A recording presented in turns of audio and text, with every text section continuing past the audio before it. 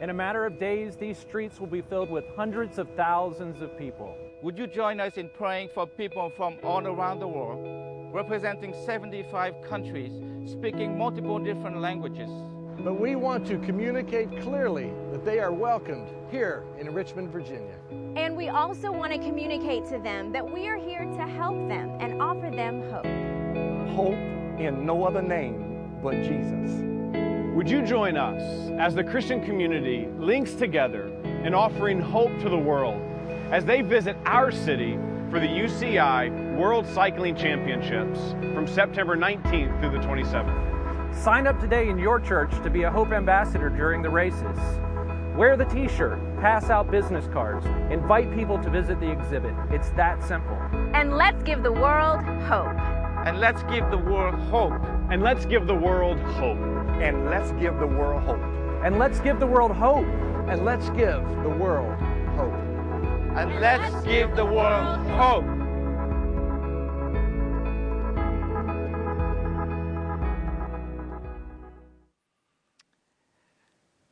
Well, good morning, and let me say we are really excited about this bike race. You know, I know America, we're not necessarily the biggest followers of that sport. You know, we've heard of the Tour de France and some things like that, but folks, what is getting ready to hit Richmond is huge. As a matter of fact, the economic impact, the variety of impacts, both positive and negative, are estimated to be 4 times the size than if we were to have the Super Bowl here.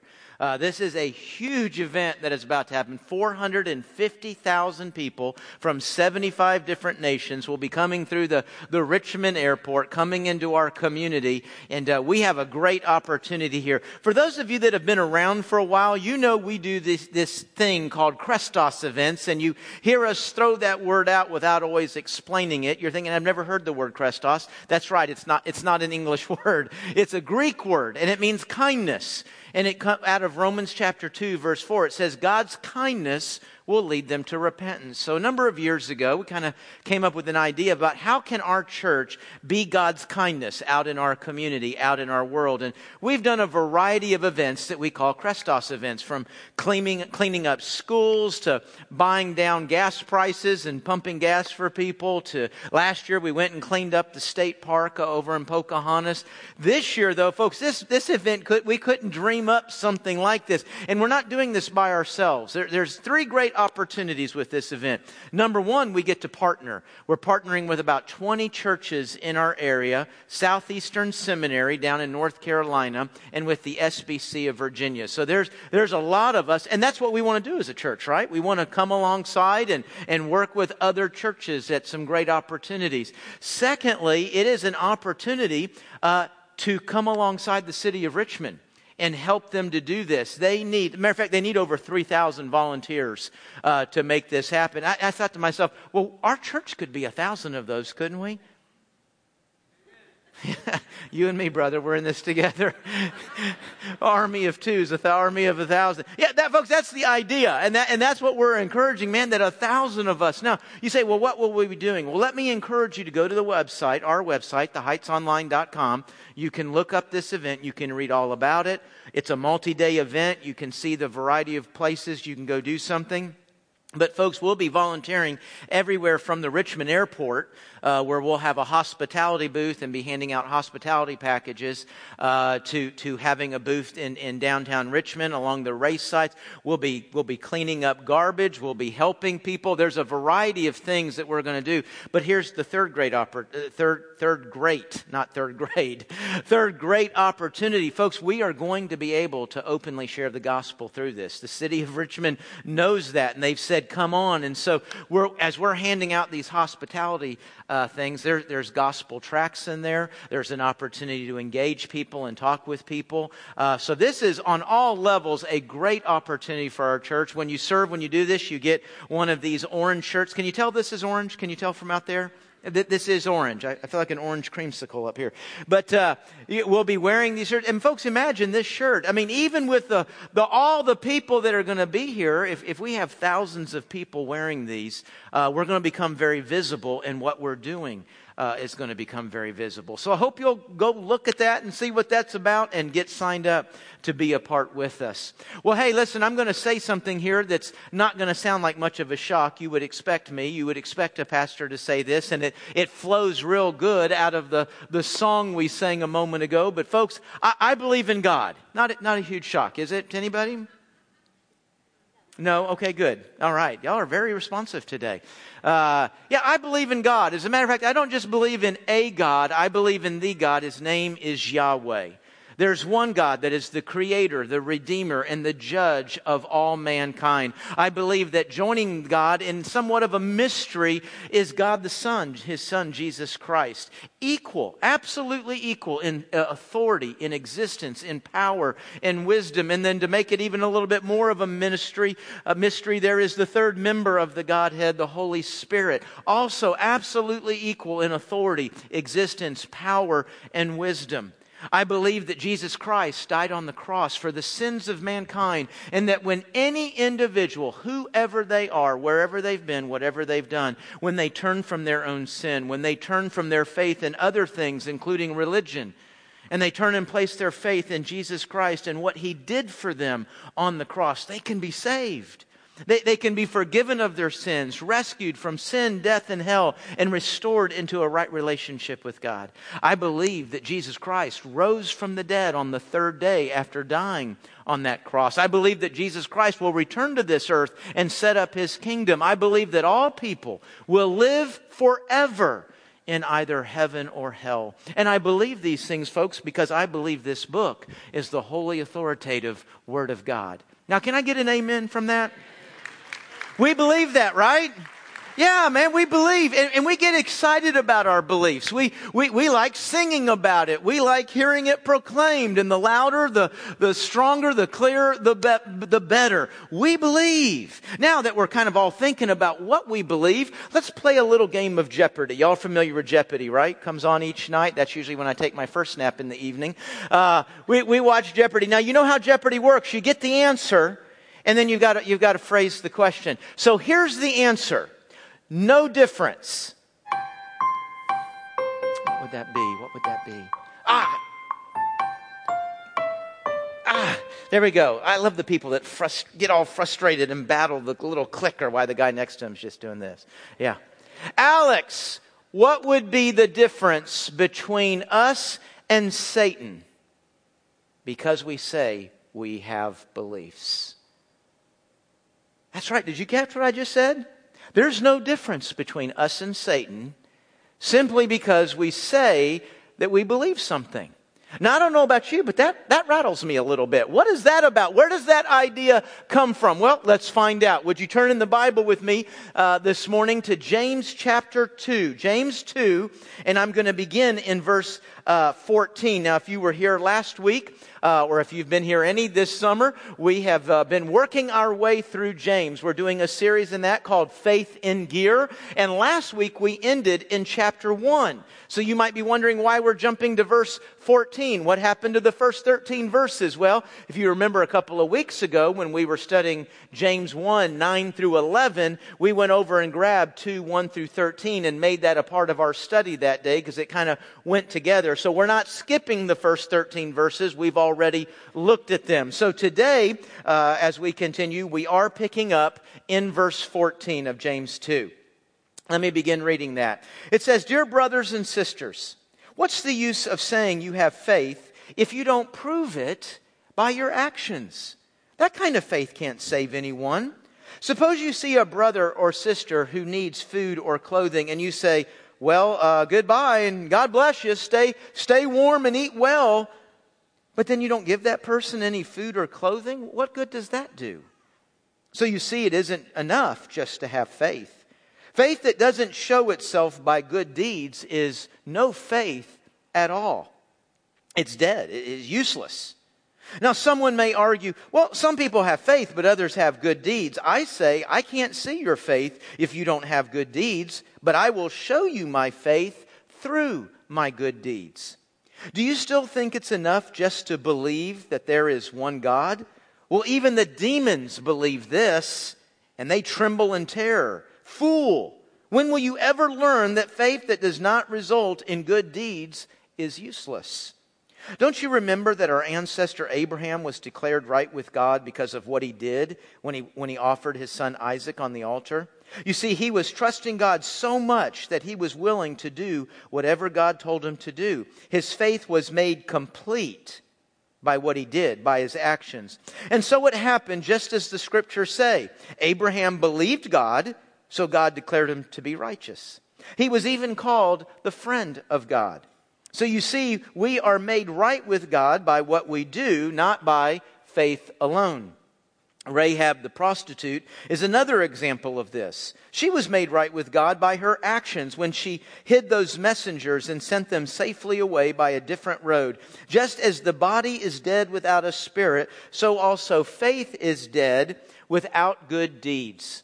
Now, the passage I just read, folks, is the centerpiece of the entire book. It's not a big book, not a long book, but it is the center of this book. Chapter 2, verse 14 is kind of the apex of James' message. Everything before 2:14 is leading up to it. Everything after 2:14 is pointing back to it. And, of course, when you look there at 2:14, you see these two questions that have absolutely an implied answer. And that is this: real faith produces real results. Real faith produces good works. Real faith makes a real difference. And if you look in your life and you say, I've got faith, but you don't see results, you don't see good works, you don't see a difference, that faith's not real. As a matter of fact, what James is going to say, it's dead, it's useless. Now, another way of looking, not that we need to look another way at the questions in 2:14, they're pretty straightforward, but maybe another way we could phrase that would be to ask the question this way: is it enough to believe in Jesus Christ? If I say, I believe in Jesus, does that in fact save me? Does that in fact forgive my sins? Does that in fact secure me entrance into heaven? And folks, we would answer that question by saying, yes. We absolutely would say yes to that, but now we got to somehow figure out how that's true, but then we've got James coming along, and I think what James is reacting to, this is now 30 years after Jesus is ascended, so the church has been growing, the beliefs have been getting out there for 3 decades now, and I think what James just cannot fathom is that somebody is reducing following Christ. That's what we are. I'm a follower of Jesus Christ.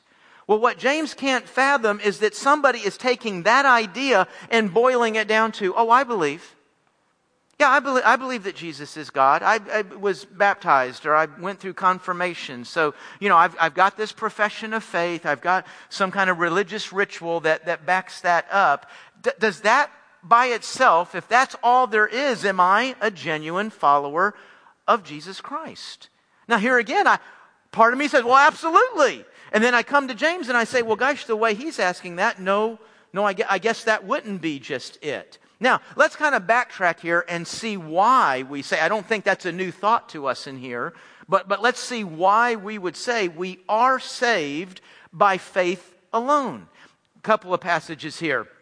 Romans 3:28, for we hold that one is justified, that means made right with God, by faith apart from the works of law. We're saved by faith, has nothing to do with our works. Okay, Romans 4:3, Abraham believed God, and it was counted to him, it was credited to him, it was put in his account.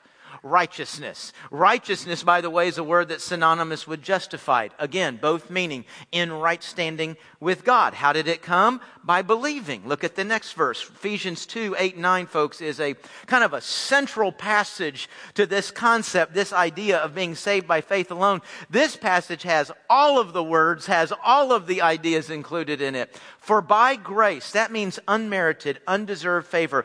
Whatever is about to happen between me and God did not initiate with me. It's not initiating with what I believe. It's not initiating with my character. It's not initiated by some good work I do. What God is about to do is not in response to me. It's not because, Randy did this, so now I owe him. Now I'm obligated to him. No, this entire process is driven by grace, God's kindness, God's undeserved favor. For by grace you've been saved through faith. And this is not your own doing. What's not my own doing? Faith. Even the faith we show in God didn't come from... Faith is not my work obligating God to save me. The faith I show is not my own doing. It's a gift of God. The faith that saves us is a gift from Him. Why? Because He's gracious. Not as a result of works. Why is this whole work thing so big deal? So that we don't boast. We actually would do that. We'd actually say, as a matter of fact, we would do that. We do this. God, you owe me. I've prayed. I've gone to church. I did a good thing. I went over here. I said this. I obeyed you. God, I did my part, so now you're obligated to do yours. What Ephesians 2:8-9 is removing, it is eradicating, it is placing a bomb in the middle of this whole idea that we're in some kind of give and take relationship with God.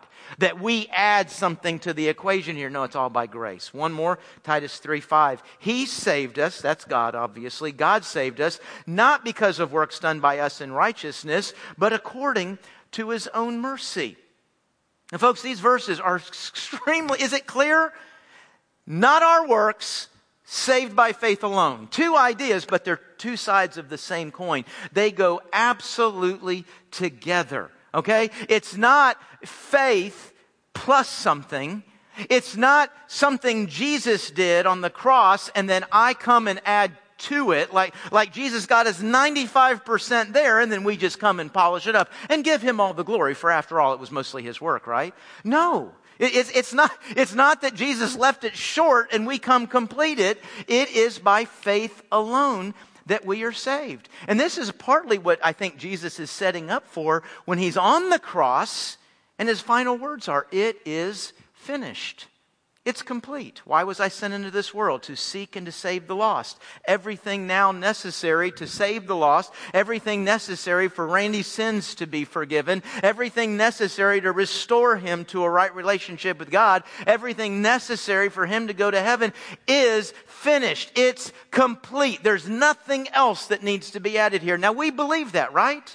We understand that, yes? A little bit of response there would be awesome. Yeah, this is pretty central to what we believe. Okay, but then we now have James come along. And he has, through this, really been focusing on what we do. But then now we come to chapter 2, 14 through 26. And man, you look at verse 24 there. My gosh, does not verse 24 say just the opposite of what we just said? Of what all these other verses say? Is not James contradicting? You know, some great people have really struggled with what James is doing here. As a matter of fact, I think of somebody like Martin Luther, the great reformer. You know what he said about James? He said it's a book of straw and it doesn't belong in the Bible. That's a pretty strong statement about it from a great theologian, a great church leader about a book of the Bible. Of course, you know what helps you understand that? Is the context of his life. See, Martin Luther had spent most of his life trying to work his way into heaven, trying to cover all the religious bases, get all the religious checkoffs, and he's trying to work his way to heaven, and it left him insecure, it left him afraid of God, and with no security. And when faith came alive to him, as he studied actually the book of Romans, when faith came alive to him, that became so central to everything he was about. He wasn't even trying to, ended up leading a whole reformation that led to the Protestant church. But see, in that, he comes across a book like James and says, no, man, that is just wrong. It's just a contradiction. And then there's been others, well, no, it's not a contradiction. It's not wrong. It's a book of the Bible. You know what James did is he just went too far. He's making an important point, but he just pressed home the point too far. Now, folks, I actually am under the belief that James is not contradicting what we just read, that he didn't go too far. It's understood in context. And by the way, I don't think I'm smarter than Martin Luther or others who have grappled with this book. I've had a lot of help in trying to understand it myself. But I think as you come to this book, it's all context. Folks, we don't lift chapter 2, verse 24 out by itself and then build a doctrine. Nothing in Christianity is built on one verse by itself pulled out. Everything's understood in context. We understand the verse by understanding the paragraph. We understand the paragraph by understanding the chapter. We understand the chapter by understanding the book. We understand the book by understanding the whole New Testament, the whole Bible. It's always a context. You know, a lot of Sundays, I'm just running verses by y'all up here, aren't I? And it's always got, where it is.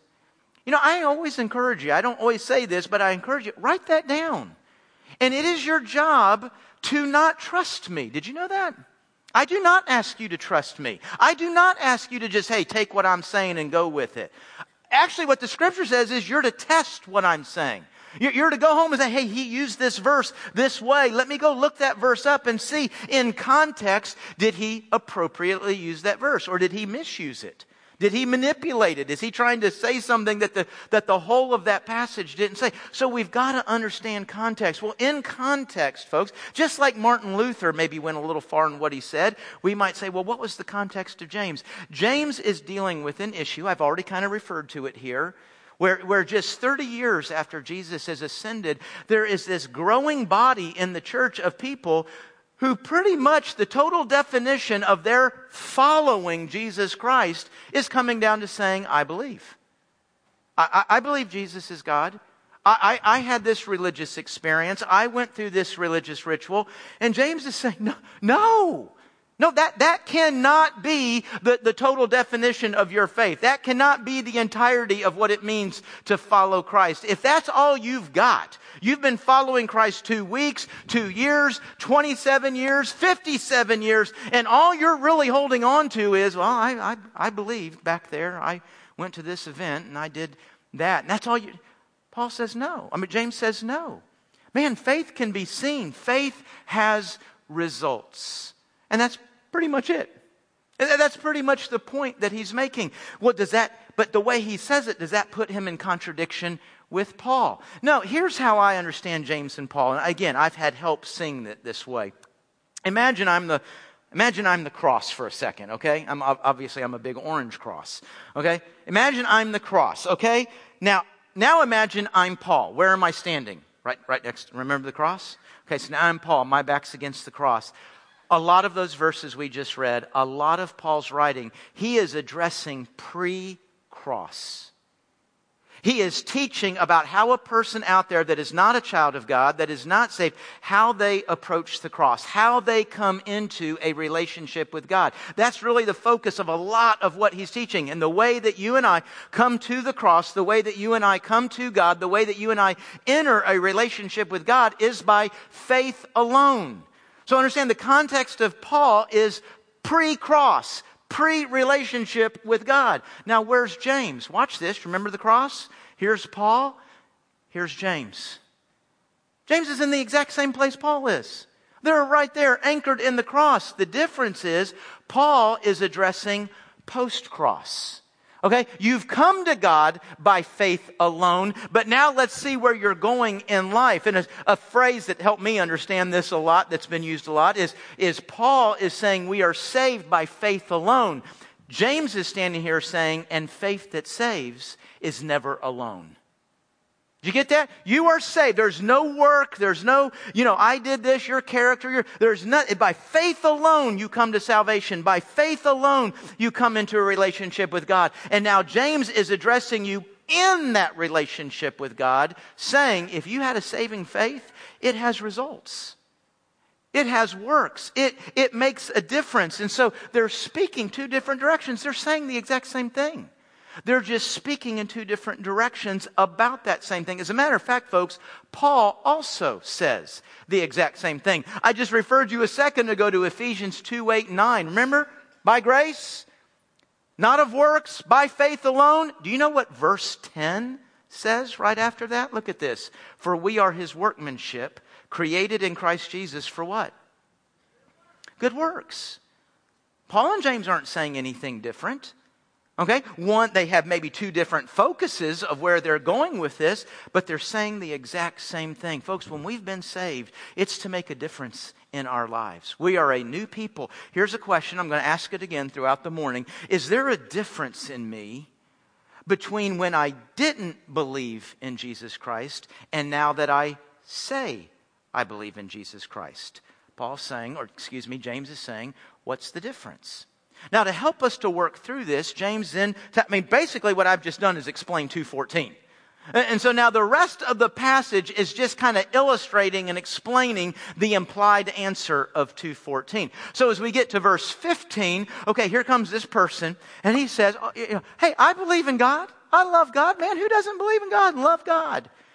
And then they walk into the body of Christ. They walk into the church, and they see another believer. Notice it says that this person sees a brother. Sees a brother or a sister. This is in the body of Christ that has a need. This passage is not about poverty out in the community or seeing a need in somebody out in the community. Plenty of passages address our responsibility to what's going on out in the community. But this isn't about out in the community. This is about right here in the family. And here's somebody who sees somebody in need, and they, oh man, gosh, sorry for you. Hey, praying for you. See ya. You know, they kind of give that praying for you, that way we use praying for you when it's kind of an awkward moment. We just want to get out of it without really doing anything. But just something in us says we should do something. So what is it? I'm praying for you. And then we get out. And so James says, hey man, there's no way that's okay. Now listen, you said you believe in God. I absolutely do. Well, if you believe in God, you would love Him with all my heart. Okay, well then you know that the scripture teaches that if you love God, then you love His people. Oh, well, yeah, I do. Because you know what? We define love as just a warm, precious feeling down deep in my belly. There it is. Love for God, love for His people. And no. Man, it's not a warm feeling down deep in your belly. Loving God, loving His people means when you see need, you meet it. Isn't that what Jesus said? Remember He told the story about the Good Samaritan? He gave us that law. Love your neighbor. Who's my neighbor? Anybody you see in need. And James would say, my gosh, if Jesus told us to meet any need we see, would that not begin first and foremost with your own brother and sister in Jesus Christ? I love the way James calls that. It was chapter 2, verse 8. Remember, we already studied the first 3 verses. He calls that the royal law of love. James is the only one I know who adds that adjective. The royal, hey, you want to know the way we're to relate? You want to know the king and the queen of that command? Love your neighbor. Love each other. It's a love that Jesus defined as meeting a need. And then Jesus went on to tell us about sheep and goats. You remember that story? He separates the sheep and goats. This is who's going to heaven and hell. And the goats in that story, they're all religious people. They're all people who can say, oh, I believe right. They're all people who can say, I jumped through this religious hoop and I did that religious ritual. And Jesus says, man, you're not a follower of mine. Man, I was hungry. I was thirsty. You didn't do anything to help me. And of course, they said what you and I said. What are you talking about, Jesus? Man, I would have absolutely done that for you. I don't remember seeing you. Hey, when you didn't do it for that brother and sister, when you didn't do it for the least of these right here in the family, you rejected me. See, folks, it seems that Jesus probably is not all up into our religious experience and our profession of faith if that doesn't actually roll out and become love and concern and care for others. Okay, so James is saying here, listen, if you've got a faith where you say, I believe and I love, but that doesn't actually ever land in serving and blessing and helping others, that faith's empty. That faith's meaningless, worthless. It's dead. He's not saying your faith's not good enough. He's not saying your faith didn't save you. He's saying that's not faith. You may be throwing that word out there, but it's not what we're talking about. And so then he goes to the second illustration, verse 19. And here comes somebody. It almost sounds like this guy's heard James, knows what he's saying, and knows that, man, I'm a little bit light on good deeds. I'm going to get blasted here. And so he tries to beat James to the punch and says, okay, James, I don't have a whole lot of good deeds, but let me tell you what I do have. I am the Duke of Doctrine. Since you're all up into royalty, James, I know what I believe. As a matter of fact, I teach it. I'm a Sunday school teacher here. I'm a pastor here. People learn from me what to believe. I got belief down. And to this, James looks at him and says, woohoo. Guess what? That would make you actually no different at all from Satan. Boy, I bet the guy went, duh. That's a curveball, isn't it? You know what? That James 2:19 is the only place I think I know of in Scripture that makes a point like that. It's super simple, super logical. I just think it's a point we probably never actually did the math on. But stop and think about it, folks. Satan knows that Jesus is God, right? Satan knows who God is. Satan knows his name. Satan knows who Jesus is. Satan knows that Jesus rose again on the third day. Satan knows that Jesus is coming back. And Satan knows that this is the Word of God. Satan knows all of these things. But did that belief change anything? Did that belief lead to love and obedience? Because love and obedience are supposed to follow faith. Love and obedience are supposed to follow the knowledge. And so it appears here that what James is saying is, hey, listen, if you're going to define faith as just simply, I believe that. I adhere to that set of things you say I'm supposed to believe. Listen, if that's how you're defining faith, then you could say that Satan has faith. To which you and I would then respond, that's crazy. And James would go, I know, right? Yeah, it's absolutely crazy to say that Satan has faith. Just as crazy as it is for you and I to have nothing going on in our lives that looks like we're following Christ, other than back there somewhere, I said I believe something. That's crazy. That's not faith. That's empty. That's dead. That's not what we're talking about here. And then James finishes the whole thing off with going to a biblical illustration. And I kind of wonder here, now, is James actually thinking of Paul? By the way, again, no conflict between James and Paul. You can read chapters like Acts 15, Acts 21. You see James and Paul in relationship with each other. You see Paul submitting to James as the leader of the church. And there's nowhere in there in their dialogue and in their relationship that you would pick up that they're contradicting each other or that there's a disagreement. None of that. Man, they got a good relationship. But I wonder as he writes this, because he knows how Paul has developed this argument. He says he all the time is taking people. Let's look at Abraham. Abraham was made right with God by believing. And so he goes to these Old Testament examples and he picks Abraham and Rahab. How's this for two completely opposite people? Okay, Abraham, a Jewish man, the receiver of God's promises, a man of power and great respect, and Rahab, not a Jewish man, a Gentile prostitute, a woman of ill repute. Power and respect would never, ever be connected with her name. Well, the beauty of the gospel, folks, because both stand right before God. Both are children of God, not by how good or bad they did it, but by the grace of God. Now, James says, now let's look at that. Paul's already told you. He didn't say that there, but I can almost see him kind of filling it in. Paul's already taught you that they were made right with God by what they believed. And Paul was absolutely right in pointing you that direction. But I want to point out that what they did because of that belief was lock and step. You know, chronologically, you would say belief comes first. We become a child of God first. We believe, we're forgiven, we become a child of God. That comes first. The good works follow. What James is trying to do is to get us to see while one might become before the other, let me tell you something, they are so connected you can't separate them. They are so connected. There's no concept of a faith that is not followed by works, that is not followed by a changed life, that is not followed by results. They go hand in hand. So Paul pointed you toward what saved them. I'm pointing you toward the real faith that saved them, and it always had works connected with it. They go hand in hand together. Now, you look at that and say, okay, so James, what's your point? You know, am I just supposed to sit here and feel bad about my faith, beat my faith up? I don't know. Has my faith made enough changes? Has my faith done enough good works? Folks, the goal here is not for us to live in constant insecurity about whether we've got enough faith or the right kind of faith. That's not the goal here. But the goal is to measure the faith. The goal is to be certain. That's a blessing. That's a blessing to be able to say, hey, here's how you measure faith to see. Because we are talking about like forever and ever, right? We're talking about eternity and whether it's spent in heaven or hell. You know, periodically you'd want to, hey, I want to know for sure that the faith I've expressed. Have you ever wondered, is my faith real? Have you ever wondered, do I have a saving faith? I think for most of us, that goes through our mind every now and then. So James says, hey, listen, let's measure your faith. If it's real, it's measurable. Let me say that again. If it's real, it's measurable.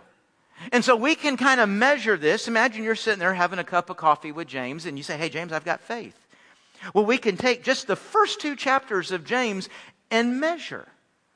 We can take the whole book of James. I mean, the whole book of James is some very practical ways to measure faith. Now, it's not an exhaustive list, but boy, it's a good working list. And so I've said, hey, James, I got faith. And James says, okay, well, let's measure it. Let's think about that a little bit. Has your faith shaped the way you look at hard times? Has your faith shaped those moments when you're not even sure God knows you exist and you're not sure He exists? Does your faith shape that moment? Has your faith led you to a place where you can actually look at hard times and count them a joy because those are an opportunity to grow closer to God? Has your faith done that? How has your faith shaped the way you deal with sin and temptation? Has it left you back where it used to be before you believed, where, hey, if I did something wrong, it's somebody else's fault? And boy, aren't we a culture of that today. We're an entire culture. I'm not guilty of anything. It's somebody else. It's what they did to me. Man, it's right there in Scripture. Right there in James 1:13. Not me. It's Satan. It's them. Or as James said, I'm blaming you, God, for my sin. Has faith shaped the way you understand your sin and temptation and the way you fight that? Has faith, talk about how practical is this, folks. Has your faith slowed this down and speeded these up? Has your faith led you to getting control of that anger? Because boy, what we find in James is your anger is a big deal to God. That's a big deal. Has your faith brought some self-control to that? Hey, has your faith led you to not only want to hear this book and read this book and study this book, but has it led you to want to do it? Man, I want to do this. Man, I want to get this. I want this change in me. I want to look like this. I want to have said that. Does it lead? Do you see that passion growing in your life? Hey, has your faith led you to love people? Boy, think about what we've seen now in 2 chapters. A faith that just demolishes in what is me, what is in everybody. It demolishes prejudice. It demolishes discrimination. It doesn't leave me walking around not caring about what people are going through and what they're experiencing. Has your faith changed the way you see people, that you're kind of starting to see them like maybe God does? Hey, has your faith led you to get control of this? And the lies and the cursing and the gossip that flows from it? I don't know. I just have a feeling that if I was sitting there with James and he was helping me measure my faith, I'd be like, I don't even want to read chapter 3 now. I'm like batting 0. Golly, where does this leave me? Am I supposed to be anxious now? Gosh, it sounds like you have to be perfect. Is that what James is saying? When you're perfect, then you know your faith is real. No. That's not what James is saying. But you know what he is saying?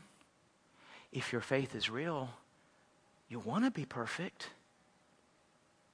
Is James saying, well, boy, I look back over these last 7 days and I didn't always do what God would have done there. I didn't always say what God would have said there. So does that mean I'm not really saved? Does that mean my faith is not real? No. But if your faith is real, boy, you sure want to do what God would do there. Man, you sure want to say what God would have said there. Let me ask the question I asked a moment ago. So I've got this point that I believed. For me, it was a long time ago, May 12th, 1982. So I had this moment, I had this experience. I wasn't a believer, and then I said, no, I'm now a believer.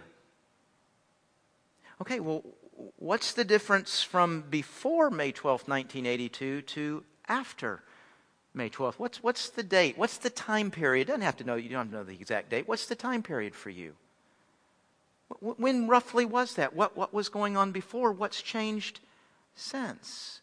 Because surely we believe. I mean, how can we not believe that a faith that is strong enough to save us, isn't it strong enough to change us? If we didn't need to be changed, then what is it you think you believed in? Let's pray. Father, I would pray for myself. I would pray for each of us here in the room. Maybe those of us watching online right now. I want to pray for them, Lord. I want to pray for us discernment. Right now, right here in this very moment, maybe this afternoon, maybe this whole week, maybe we're going to spend this whole week just reading through the letter of James over and over, just letting our faith be measured. God, give us discernment to measure what it is I'm calling faith, and what that faith has resulted in my life. Lord, give me the discernment to see, to understand. Give me the courage to really do this. Lord, give me the wisdom to respond to what I see. I hope for some, for many of us, Lord, it's going to be an opportunity to celebrate and praise you for what you've done and how you've changed us and the work that is coming forth because of you and the Holy Spirit living in us. And we want to praise you for that. Lord, maybe for some it's going to be a time of repentance. A time of recommitment. Maybe for some of us it's going to be realizing we really never had a real faith. We've never come to faith. God, guide us, what each one of us, the step we need to take. And God, I thank you that in that exercise of measuring our faith, I thank you that you're so gracious. You're so kind, you're so patient to work with us through that. God, I want your kindness. I want your patience with me to have a result. I want it to produce something in me that's not the same as when I didn't even believe in you. I ask for your help in this, Lord. It's in Jesus' name I ask this. Amen.